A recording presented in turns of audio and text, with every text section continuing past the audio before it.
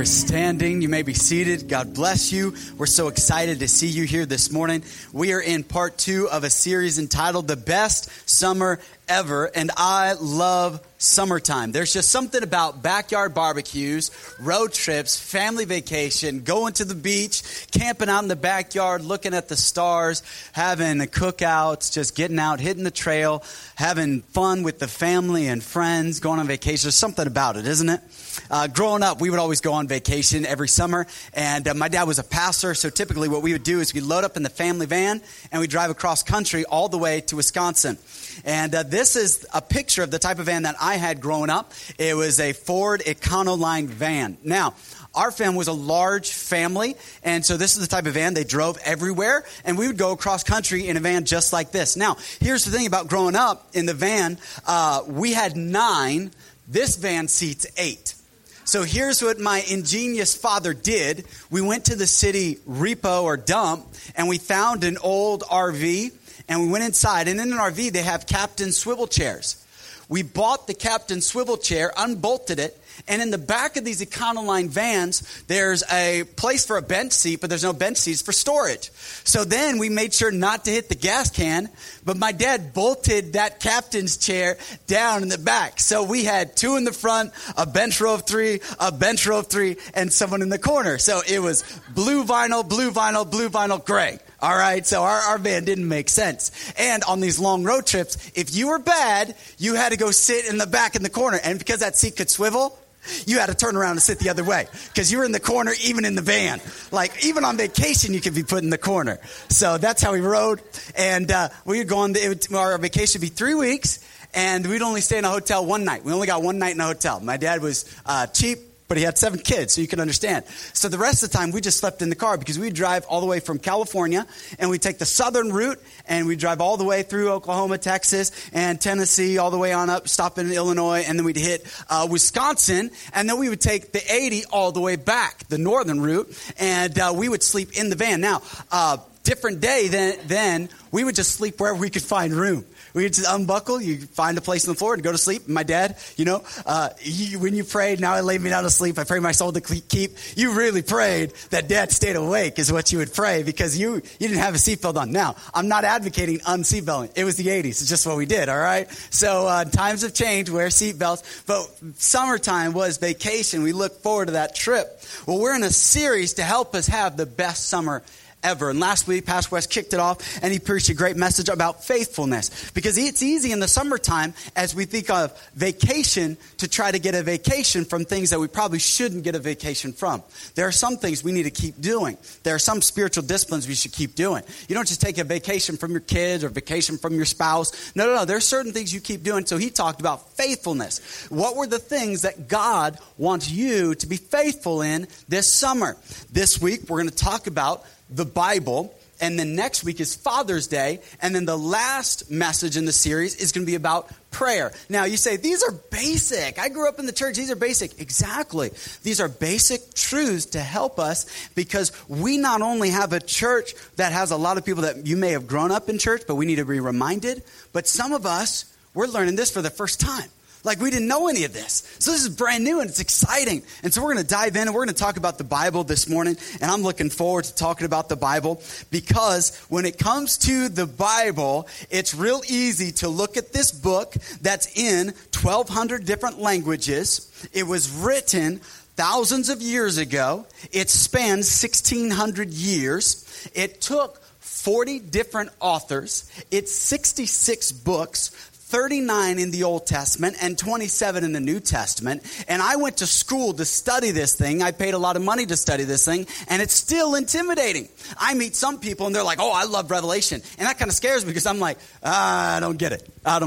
And so you may be the type that you love studying a certain book, but sometimes I'll meet somebody, and they're newer to the Bible, and they were like, Pastor, I was reading the book of Job, and man, the book of Job was so good. And then you want to tell them, hey, that's great. I'm so excited you're reading the Bible. It's the book of Job. I know it looks like Job. And they're like, and then I went to Psalms. Psalms was such a good book. And you're like, Psalms? Yeah, Psalms in the Bible. It's actually pronounced Psalms. And, so you can tell if somebody's newer at the Bible. So sometimes it can be intimidating to want to open this book and to study and to read from it. So what I hope to do is, even though that this is the most popular book throughout time, and even though many of us probably downloaded the Bible app on our phones or on our tablets, or we have a Bible, I want us to help us this morning to look at the Bible and maybe have a better understanding of it. Because the Bible can be intimidating. And when it's intimidating, things that are intimidating, we like to avoid, especially us men. We're just like, nope, that's intimidating, I don't want to do it. But let me help you with some of the big thoughts of the Bible, okay? The Bible is really about one person. It's many stories about one story, the story of Jesus. If you start in Genesis, you end in Revelation, there's a scarlet thread you could weave throughout the Bible, and it's all about Jesus. So the Bible is broken up, and I'm going to break it up for you. It's kind of like this, okay? So you have the Old Testament, and then we have the New Testament. Now, the word testament could be the exact same word as contract. There was an Old Testament contract. There was a New Testament contract. We see in Genesis 1 through 2, we see God come on the scene. He's always existed, but you see him, his word starts, and you see his work of creation, you see paradise, and you see man. So that's where the Bible begins. It's God, it's man, and paradise. Sounds pretty good to me. Now, my handwriting is going to be bad, but you'll stay with me, okay? Now, you're going to see that's how the Bible starts out. God, man, and paradise. That was God's original plan. Paradise. No taxes, no all this labor, all this stress. That was never God's idea. That was because of the very next event that happens in Genesis chapter number 3. What is that next event? Something happens. It's a pivotal event. This event is where we're introduced to a wicked, evil person named Satan, sin, and the fall of man. That's the second major event. So when you're looking at the Bible, it starts off with God, man, and paradise. Satan comes in, destroys it, chapter 3. We're going to learn a little bit more about this next week. But then the third major event that you see in the Old Testament is the Tower of Babel. You say, that's a major event? Yes. Here's why. Because it was a one world government. They said, let us all have one language. Let's all be one. That was not God's plan. God's plan was to disperse. So that's when we see the confounding of the languages. And this would have been also in Genesis. So you see one world government. Okay? And then the next major event in the Old Testament, the Old Contract, is you see the 12 tribes of Abraham, okay? I'm going to call him Abe, okay? Just for short. But the Bible is about one person. Who's that? It's about JC, Jesus Christ. That's who it's about. And so this all points. Now, the Old Testament and the New Testament is a mirror. You say, what do you mean a mirror? So if you're in the Old Testament, you could take these major events and they're mirrored in the New Testament. You say, what do you mean they're mirrored? We don't have 12 tribes, but we did have in the New Testament 12 apostles. Now, we also have the church, because right now we're in the church age. So it mirrors. Now you say, what's the next major event recorded in the New Testament? It's a one world government. That's Revelation. Begin in chapter 6, read through the book of Revelation. The next thing to happen. Now, when I was younger, a one world government seemed kind of crazy. But now you hear more and more people talking about a one world government. You see that it's just, it because of communication, because of something we call globalization, you can see this coming together. You can see many politicians advocate and talk for this. This is part of the idea behind the European Union. There's these ideas that man's trying to get to. If you do any research about the Silicon Valley, they're trying to produce utopia in the Silicon Valley. There's a great book, if you ever want to read it, it's called Homo Deus. It means man is God. And it's all about starting here in the Silicon Valley, because now we can reproduce or clone mankind. We're getting there. Barbara Streisand cloned her dog. She cloned her dog. If you have enough money, you can do it. So we are pre-singularity, and a lot of this stuff is started in the Silicon Valley. You didn't know you were in such a hotbed area. You didn't know you were at the groundbreaking of people that have this idea. You say, well, where's the church in all this? We're somewhere in here right now.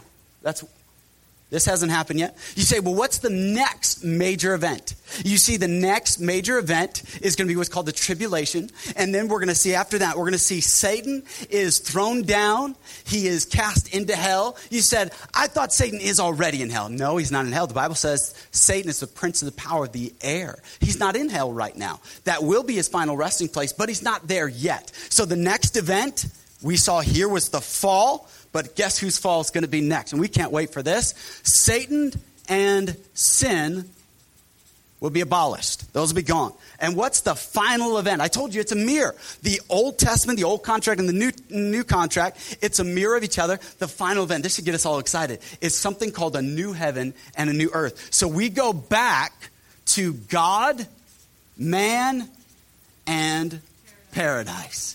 Oh, and we can't wait for that day where the Bible says, I will wipe every tear from every eye. There'll be no more sorrow, no more pain, no more stress, no more things to worry about. We're going to be there. We're going to have a new creation, new bodies, not be sick again. And so this is the Bible. That's it. You say there's a lot of other events. There is, but these are the major events that when it comes to the Bible and understanding it, those are the major events. Because I want you to grasp the Bible, because when it comes to the Bible, it's necessary. You say, I want to know God. If you want to know God, then you need to get to know his word. When we get to know his word, we get to know God. Now, how many of you would prefer a voicemail over a text message? Let me see your hands. Voicemail over text message? Ooh, just a few. How many prefer a text message?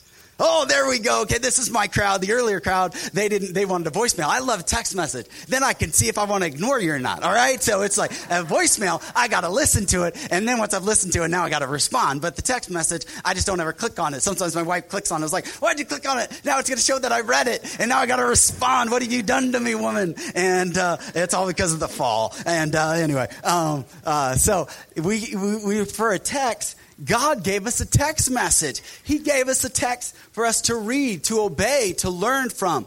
But the Bible is all about this story that God offers. And the Bible is about God's love, the necessity of a life-changing experience with him, and the promise of forgiveness and a fresh start. That's really what the Bible is all about. God's love, the necessity of a life-changing experience. If you've never experienced a life change of Jesus Christ, that's where a church is all about, to help people find and follow Jesus. That's what we want for you. If this is your first time here, we're so excited that you're here, but we don't want you to be intimidated by this book called the Bible. Because if you grew up in the church, you're new to the church, this is everything for us. We love the Bible. We study the Bible. And this isn't a message to defend the Bible. God never once argues in defense of his word. He doesn't. I'm not going to do that this morning, but this is mainly to help us define it a little bit more. You see, because the Bible, I no longer have to make guesses about God. Because I have the Bible. I know what God wants. I know what he wants to do. You see, because the Bible, it's not just ink on paper. It's alive and active. You see, how do we know it's alive and active? Because of Hebrews 4:12. Let's put the scripture up here. And I want you to have these scriptures. If you want to know more, write these down. The back of your worship guide, there are notes. Take these notes. Hebrews 4, verse number 12. Here's what the Bible says. It says, for the word of God is alive and active. It's sharper than any two-edged sword. It penetrates even to the dividing of soul and spirit and joints and marrow. It judges the thoughts and attitudes of the heart. But I love the part that says it's alive and active. This book is alive and active. It's doing a work right now. When we read God's word, it's doing something inside of us. When we speak God's word, it's doing something, because God's word is the only book that's alive. Hey, Catcher in the Rye can't change your life. Hey, the Chronicles of Narnia series can't change your life. Any book, you name it, Hunger Games can't change your life. This is the only book that can change your life. You can read a business book, a self-help book. This is the book that promises to change your life. And so that brings us all the way to Matthew chapter 4. Matthew chapter 4. And this is where we're going to spend in our time in just 4 verses. Matthew chapter 4, as we kind of dive in. And I want us to see this passage. We're going to look at 4 verses, and then our time's going to be done today, okay? It might be a little bit more teaching, but I believe this will help us. Verse number 1, here's what the Bible says. Then Jesus was led by the Spirit into the wilderness to be tempted by the devil. After fasting 40 days and 40 nights, he was hungry. Thank you, Matthew, for adding that. That's so, yes, he was hungry, obviously. Verse number 3, the tempter came to him and said, here's the thing, stop for just a second.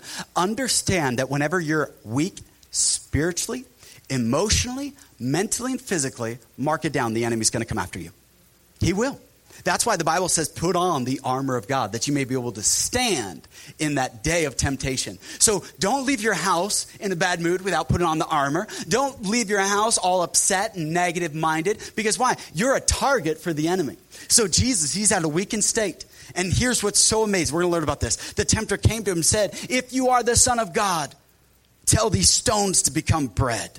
Now, that's a real temptation. You haven't eaten in 40 days. Do you know what happens to your body after you haven't eaten 40 days? It's amazing. You get hungry. I don't know if you knew that, but you get hungry. Not just really hungry. You get starving hungry. Like you're really hungry. And so bread would have sounded really good. But notice how Jesus answers. Verse number 4, here's what Jesus says. Jesus answered, it is written, man shall not live on bread alone, but on every word that comes from the mouth of God. Bread that comes from the mouth of God, the word of God. Now, I think that's amazing. You say, that's a great verse that Jesus just quoted on the spot. He wasn't just making that verse up. That's a direct reference to Deuteronomy chapter 8, verse number 3. You see, all Jewish young men had to memorize the first 5 books of the New Testament or the Old Testament, which is the Pentateuch. They would memorize them, every word by heart. And here's what Deuteronomy 8:3 says. It says this, and I love this verse. It's one that bears repeating. He humbled you, causing you to hunger, and then feeding you with manna, which neither you nor your ancestors had known, to teach you that man does not live on bread alone, but on every word that comes from the mouth of the Lord. Here's the great thing. Jesus knew he's going to be tempted. He knew he's going to be physically weak, but he knew when the weakness comes, I need to have something that's better than bread. And Jesus said the Bible is better than bread. That's the point he's making. This morning, if you want to give a title to this message, it's that the Bible is better than bread or better than bread. Now, any of you like bread? How many bread fans do I have in the house? Oh, I love it. I love it. Then this probably won't bother you at all. This shouldn't bother you. I got a whole basket full of bread. A basket of bread. I love bread. Bread is delicious. It even smells good. I love me some bread. Whenever I go to a restaurant, I love bread. I like going to restaurants where they have bread and you can dip it in olive oil and some of that. That's so good, isn't it? So good. I've got baguettes here. I got French bread. I got sourdough bread. I got bread sticks. I even have bread Jesus probably would have eaten. This is no leaven bread, all right? This is bread Jesus would have probably eaten like this. This would have been common. And so bread's big. How many people, you love bread? Let me see your hands again. Yeah, we love bread. So this wouldn't tempt anybody if I just kind of wafted some fresh bread in your way. You know, bread, this is delicious. There's something about bread. Now, today, when it comes to our normal meal, bread is a side, isn't it? So if you're going to have steak and potatoes and vegetables, you'll probably have a roll with it. Now, in Jesus' culture, bread was not a side dish. Bread was the main dish. Now, I love my wife. It's good for a husband to love his wife. My wife's Filipino. Filipinos, they have a main dish. It's called rice. Thank you very much. And in our house, it's a bad day if we run out of rice. It's not good. We need to get some rice. Now, I grew up and I would defile my rice. You say, what do you mean you defiled your rice? I put butter and salt on my rice. And when I grew up, that was the way to do it. Butter and salt on rice was delicious. But then my wife said, what have you done to the rice? You know, and it was just like that was not allowed. So when we got married, you had to change that. So I learned now we just eat straight rice. Now you can fry it and put garlic in it, and that's delicious. But you don't put butter and salt in your rice, and it's just not to be done. And so that's a staple in that culture. Now, in Jesus' culture is different than today's culture. Today's culture, bread is a side. It's delicious. Anybody ever heard of Lambert's Cafe in the South? Lambert's? Ooh, I have a couple people. The first service didn't know what Lambert's was. I was like, you're not saved. My goodness. And we need to talk. And Lambert's, you go to Lambert's Cafe, and if you want bread, they throw it to you. Look out. There's rolls throwing. They're coming. And it's the restaurant of the freshly throwed is the way they say it there, rolls. And they throw you roll. They throw you bread. But in Jesus' day, bread was the staple. Bread was the main course. So what you would do is you would have bread, and you might have a little bit of meat. You might have a little bit of vegetables. But the main source of nutrition in that day was bread. So for Jesus to be tempted with bread, it's the main source. So here, understand, contrast the culture. Satan is saying, you're hungry, you're weak, have bread, fill your stomach, have the main sustenance. And Jesus says, no, that's not the main thing. This is the main thing. You see, the Bible for a believer, the Bible for a Christ follower is the main thing. But yet, how many times do we relegate the main source of spiritual nutrition to a Sunday morning 30-minute sermonette?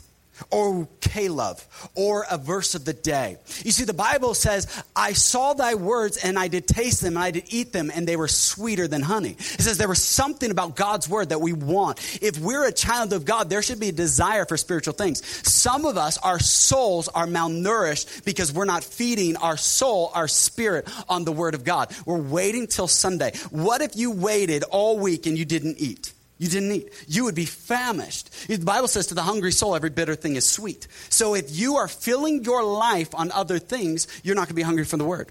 How many still read the paper? I'm just curious, not to make fun of you. This is just, how many still read the paper? A few of us. How many read the internet? Any stuff on the internet? Yep, majority of us. How many read stuff on social media? Yep, there we go. I do all three. Magazines, any magazine readers in the house? This is not to judge. This is just seeing who my audience is. Now, we know that not everything we read in a magazine is true, correct? Can we all agree? Not everything's true. Some of it's true. Now, we know that when we open the newspaper, not everything is true.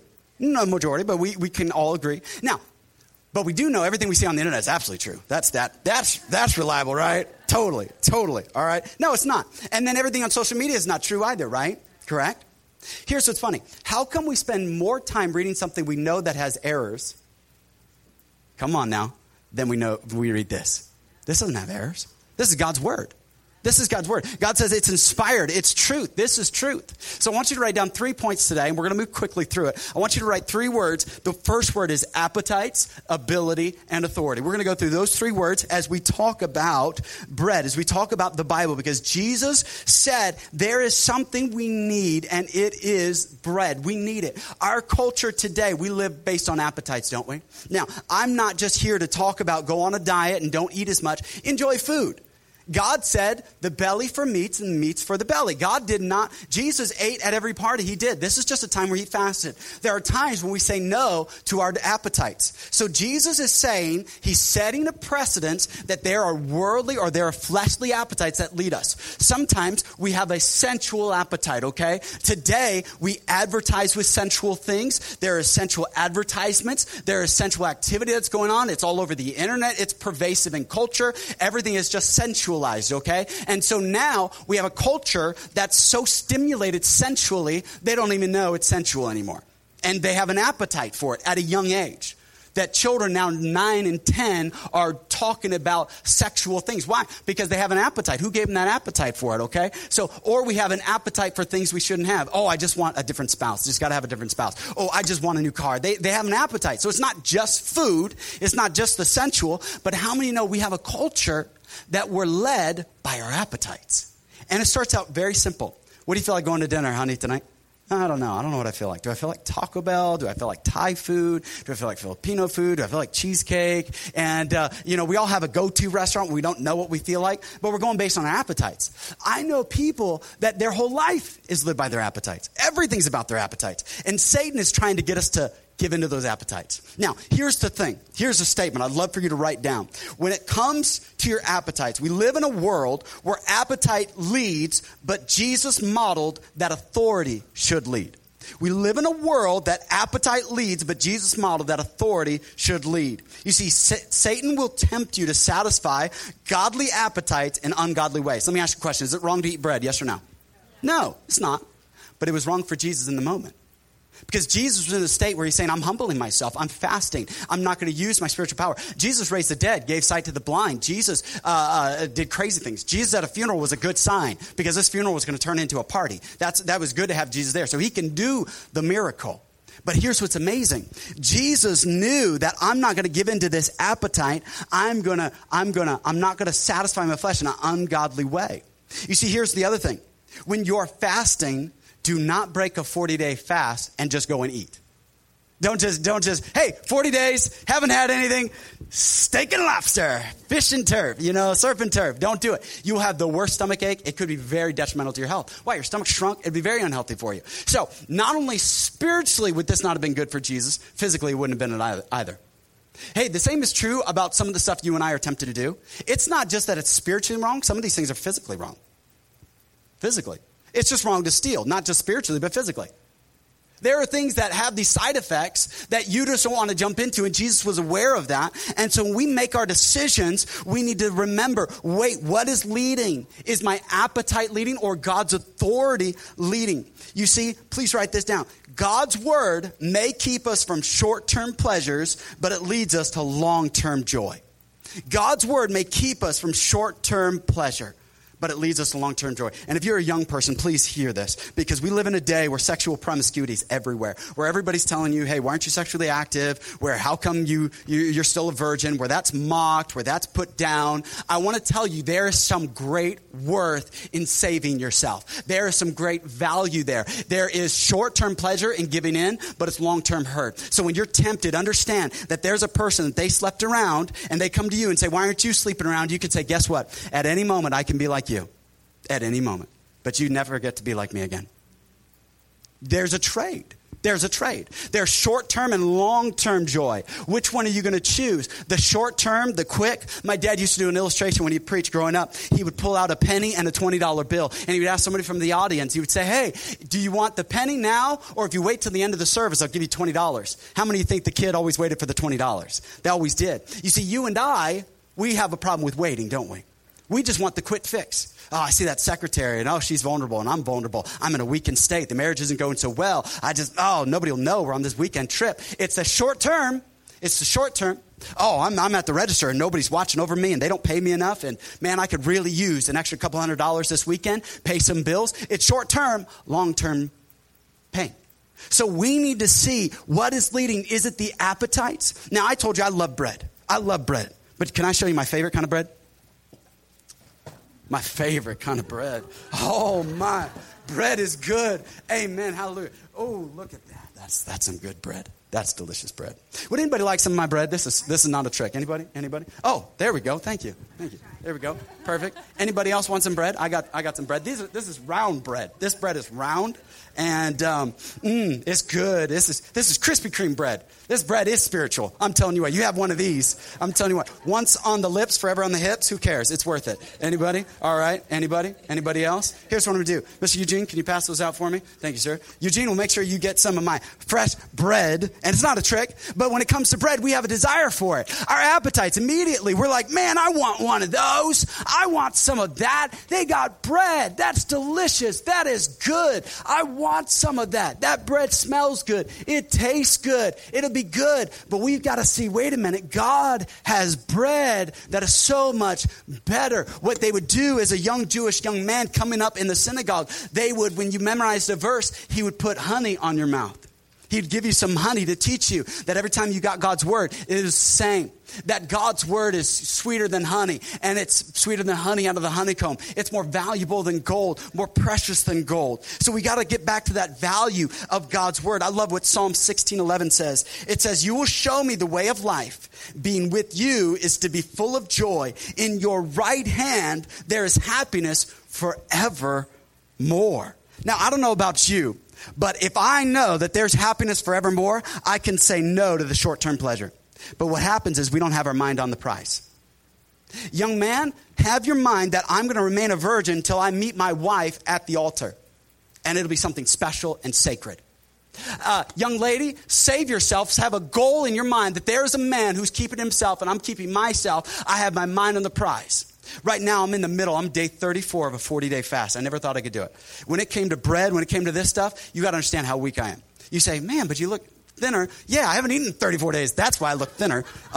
No, it's these aren't skinny jeans, all right? These are baggy now, and my skinny jeans, I have to wear a belt now and losing weight. But understand, there's no way I would have made it. So I got a journal, and each day I knew to have a journal, and then I had a date where I was going to end it. And I knew I need some accountability partners. I need some things that'll help me because I wouldn't make it. Many times we perish. We don't have our mind on a goal because we give into the short-term pleasure. But if we have a goal for long-term, then we can make it. We can endure. Understand the Bible challenges us to live beyond what feels good to what God has revealed as good. You see, let's get away from what feels good to what God has revealed as good. God has stuff that he's revealed as good to us. Now, I got to move. Notice the ability. You see, that's the appetite, but I don't know if I have the ability. You do. Jesus was proving that we have the ability. The Bible says, then Jesus, verse number 1. We don't know what he did prior to this temptation for 30 years. He's just kind of in obscurity. But here's what I want you to understand.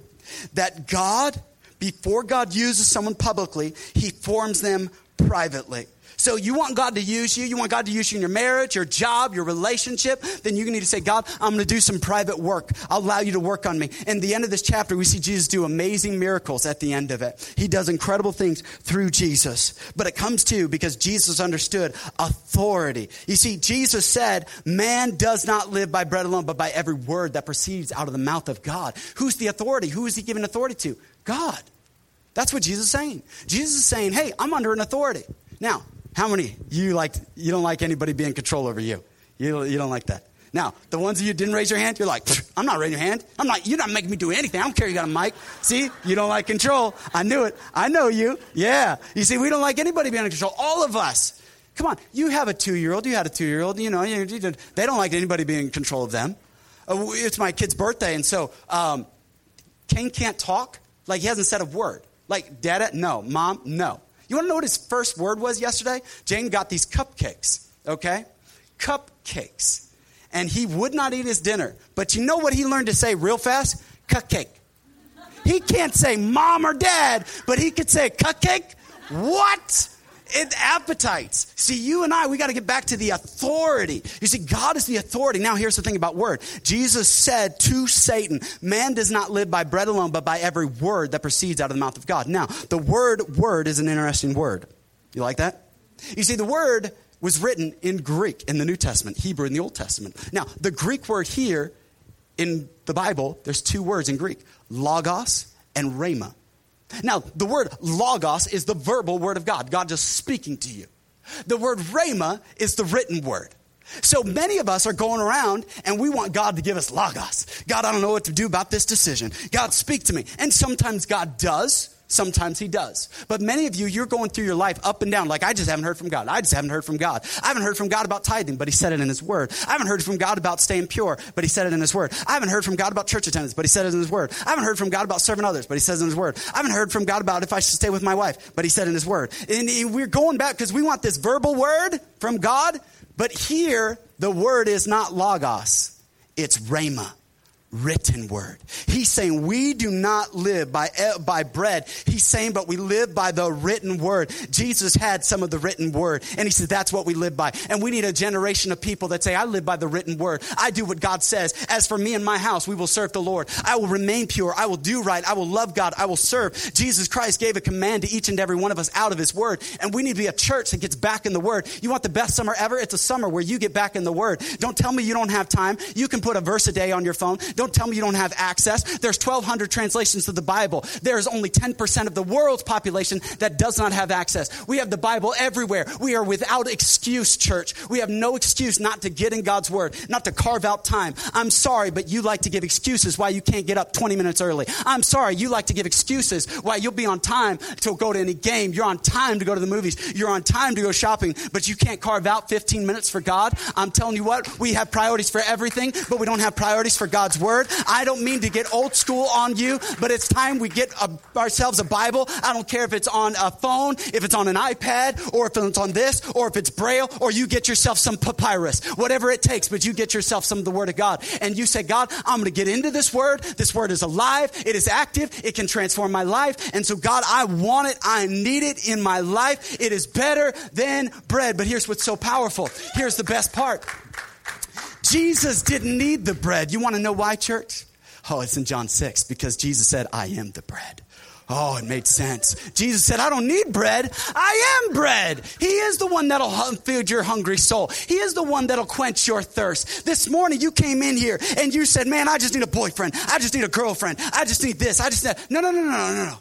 This is better than bread. This is better than anything you're desiring. You see, he was saying your appetites, it wasn't just merely physical, but a lot of us have physical appetites, physical desires, and those desires are good desires for the most part. They're God desires. But understand, let's feed ourselves off of God. Let's say, God, control me. God, use me. Here's the powerful lesson I learned this week. I'm fasting, and man, I'll tell you what. Any of you ever gotten hangry?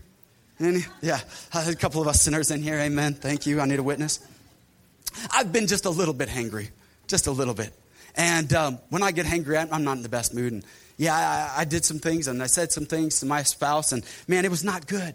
And I began to think back and I was like, man, if I just had some coffee, like these thoughts really went through my mind. If I just had a cup of coffee, I wouldn't have. Why? Because caffeine alters my mood.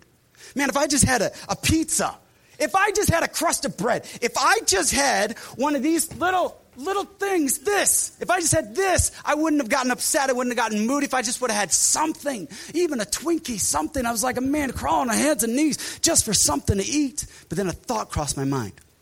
I rely on caffeine to alter my mood. I rely on food to alter my mood. I feel better after I've eaten. You do too. It's how God wired us. But what happens is some of us will go to a party and we rely on a couple drinks to get us kind of limber up. I know I'm preaching. I'm stepping on your toes when we get quiet. And some of us, we rely on caffeine. Otherwise, we don't walk in the Spirit. Can I tell you this? If you need caffeine to walk in the Spirit, you're not actually walking in the Spirit. You're walking in the spirit of caffeine. You're walking in the spirit of alcohol. You're walking in the spirit of bread. Jesus said, the bread is better. My word will sustain you. You see, I just have a temper. Nothing can control it. I said that excuse too, and it's an excuse. Let's confess it before God and let's renounce it. Because God can give us a spirit. He can give us his word. His word is there. Don't tell me your emotions are all over the place. Don't tell me you have mood swings. Let's get back into God's word. Let's get back in and say, God, I'm tired of depending on this to alter my mood. God, that is not wrong. Is bread wrong? Yes or no, church? No, it's not. But this. And on Friday, Jane and I, we drove to Southern California, came back the same day. And I was at a conference. A guy walked up, he's leading. And then he walks up to me, and he just has a personality that he can kind of get away with this. And he was like, gets my face. I'm talking to somebody else, and he goes, are you fasting? He's like, you look really skinny. And I was like, yeah. He's like, what are you fasting for? I was like, spiritual breakthrough. He's like, you just have idols. And he walks away. And he was right. And he was right. Idols that I could not see. Idols that, guess what? As long as the bread was in the way, I could not see the idols. I couldn't see the idols that I created because this was in the way. Because my mind was focused on food.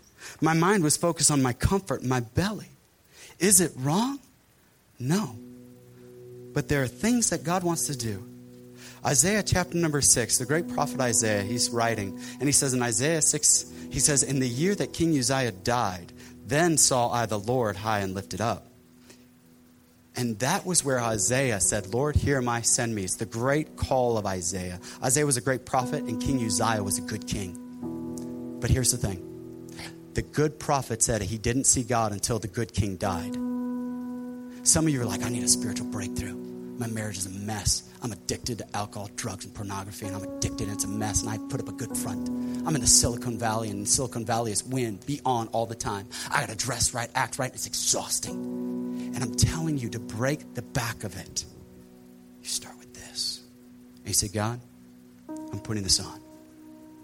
A farmer, when he has flies in the field that'll destroy the crop, do you know how many days it takes to get the flies out of the field? 40 days. Do you know what they called Jesus in the New Testament? They called him a demon. Remember the demon that they called him? Beelzebub. You know what that is? That's Lord of the Flies. Some of you got strongholds in your life. You think, no, this is just drugs. This is just alcohol. This is just sex. This is just my anger. This is just my passivity. This is just... And God is saying, what would you trade to be free from that? Short term or long term?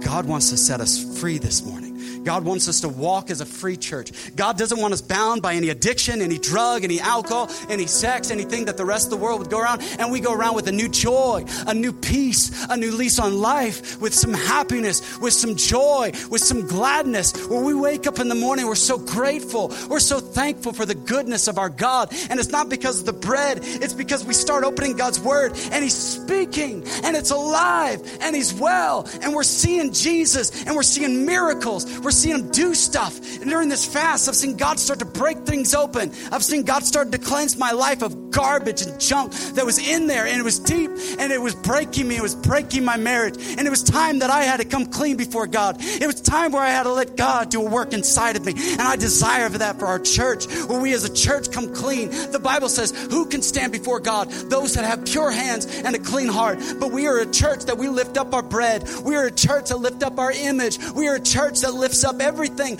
but what God wants, clean hands and a pure heart. And it's time where we say, God, I'm breaking myself before you. The Bible says, this is the fast that I have ordained to break the bondage, to break the yoke over your life. Some of you have tried everything. You've gone everywhere. And even coming to church today is a Hail Mary pass. I'm trying to fix yourself. And God says it's not about fixing yourself. It's about humbling yourself with fasting and saying there's something I'm going to get rid of in my life so that I can get more of God. Because at the end of the day, the Bible is our connection with God. It's our text message before him. You want to break the back of that? Some of you have demonic forces working in your life and in your family, and you need to break it. And the only way to break it, Jesus said to his disciples, this kind only comes by prayer and fasting. We have a generation, we know how to pray, but we don't know how to fast. We don't know how to give up on something. And fasting, is not giving up on TV. It's not giving up on your soap operas. It's saying, God, I'll take the bread and I'll give it up for a week. God, I'll take this and I'll give it up because I need a little bit more of God this week. I need a little bit more. I don't care if it's a 24-hour fast, a 48-hour fast, a 21-day Daniel fast, or a 40-day fast. But you want to see God do the miraculous? God will do the miraculous. You want to hear some miracles this week, church? You want to hear a miracle? Are you ready to hear a miracle? Let me hear you. Do you want to hear about a miracle? Here's the miracle, church. We are sitting as a church with one property over off of Bernal and Santa Teresa, right? We have that property till 2021. But I'm sorry, church, we're not the church with one property. Our church has two properties. You say, what do you mean two properties? On Blossom Hill, on the corner of Snell, there was an old company. It was a furniture company. Guess what? They just went out of business. How many know what I'm talking about? Do you know what I'm talking about? Talk to me, church. Talk to me. We got a few minutes and we got to go, all right? It's time to go. And on that corner of Snell and Blossom Hill, there's a building. It's the ACO building. And guess what? A few weeks ago, our council member, he said, hey, I got this building. I need to do something with it. Homeless people are living in it. Do you have any ideas what we could do with that building? And I was like, yeah, you could put a daycare in there. You could put this. And then Mike Wallace was standing next to me and he drops his head like, what are you saying? And I didn't get it. And I called the council member back and said, wait a minute. I got an idea for that building. I got an idea for a church. I got an idea for a church to meet in there. He's like, great. It's free. Just pay the utilities.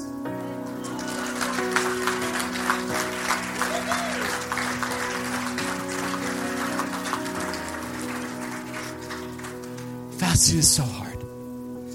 And this is not to put me on a pedestal. Fasting brings you down. I've never gotten in an argument with our staff, but a week and a half ago, I got in an argument with our staff. Why? It'll humble you. It'll break you down. You know how many times my family's like, are you done yet, Dad? Please eat. It's like the person who's giving up something of a not healthy nature. And you're like, you were better when you were an addict. And God has to do a work. God will do the work. If you're sitting here today and you're like, my life is dry and empty. I didn't do this for the first service, but I want to throw the challenge out there. If you want to do a 6-day fast with me, I'll finish a fast with you. It helps to have an accountability partner. If you want to fast, I'll fast with you. You say, hey, for 6 days, I want to fast with you. You can join me. Next Father's Day, hallelujah, bacon bar. Amen. That was my idea. That was all mine. No, my wife's like, nope, vegetable broth, because you'll make yourself sick. You will.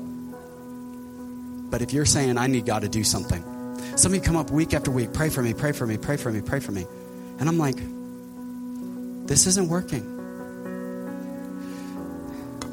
Fasting is a hunger strike against hell. You know that, right? It's a hunger strike against hell. That's what fasting does. Daniel, in the book of Daniel, fasted for 21 days. And then the angel Gabriel said, I had the answer on day 1 of your fast, but the prince of Persia withstood me.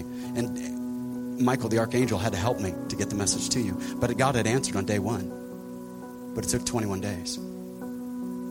There's a prince over the Silicon Valley. Supernatural forces at work. We as a church cannot break it. We can't. How do we have 3,000 people on Easter and we're back down to 250? Excuse me. How do we have 305 people saved? Where are they? Not that I'm here to start the largest church in Silicon Valley, but I believe God wants to do a great work. I believe there are marriages in their homes that are wrecked, that are ravaged, that are being destroyed. And I said, God, this is it. This is all I can do. Fasting is when you've come to the end of yourself. And you said, this is it. So, church, we have the ability. We have the authority. What is God calling to you to do?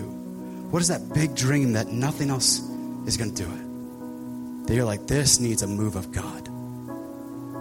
We have to be willing to say no to the bread because there is something better than bread.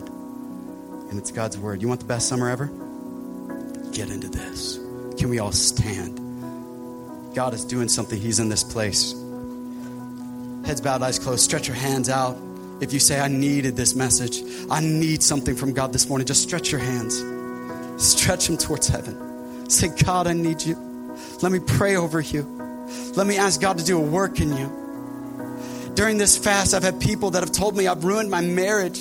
I've had people tell me deep burdens. I've had people tell me pray for my marriage. I've had people tell me about deep wounds in their life, that they're praying for God things, that they've tried everything, that they want to have a baby, and I'm praying God for big things in this fast, crazy things. And I'm seeing God do something. And I want to see it again. I believe that God can move mountains. I believe that God can do the impossible, and He wants to do it in you and through you. But we've got to get back to the part where God said, it's my rhema. Man does not live by bread alone, but by every word that proceeds out of the mouth of God. You want to live, truly live the abundant, fresh life. It starts in the word. Dear Heavenly Father, you see hands, you see hearts. Hear them. Hear us. Hear the cry of our soul.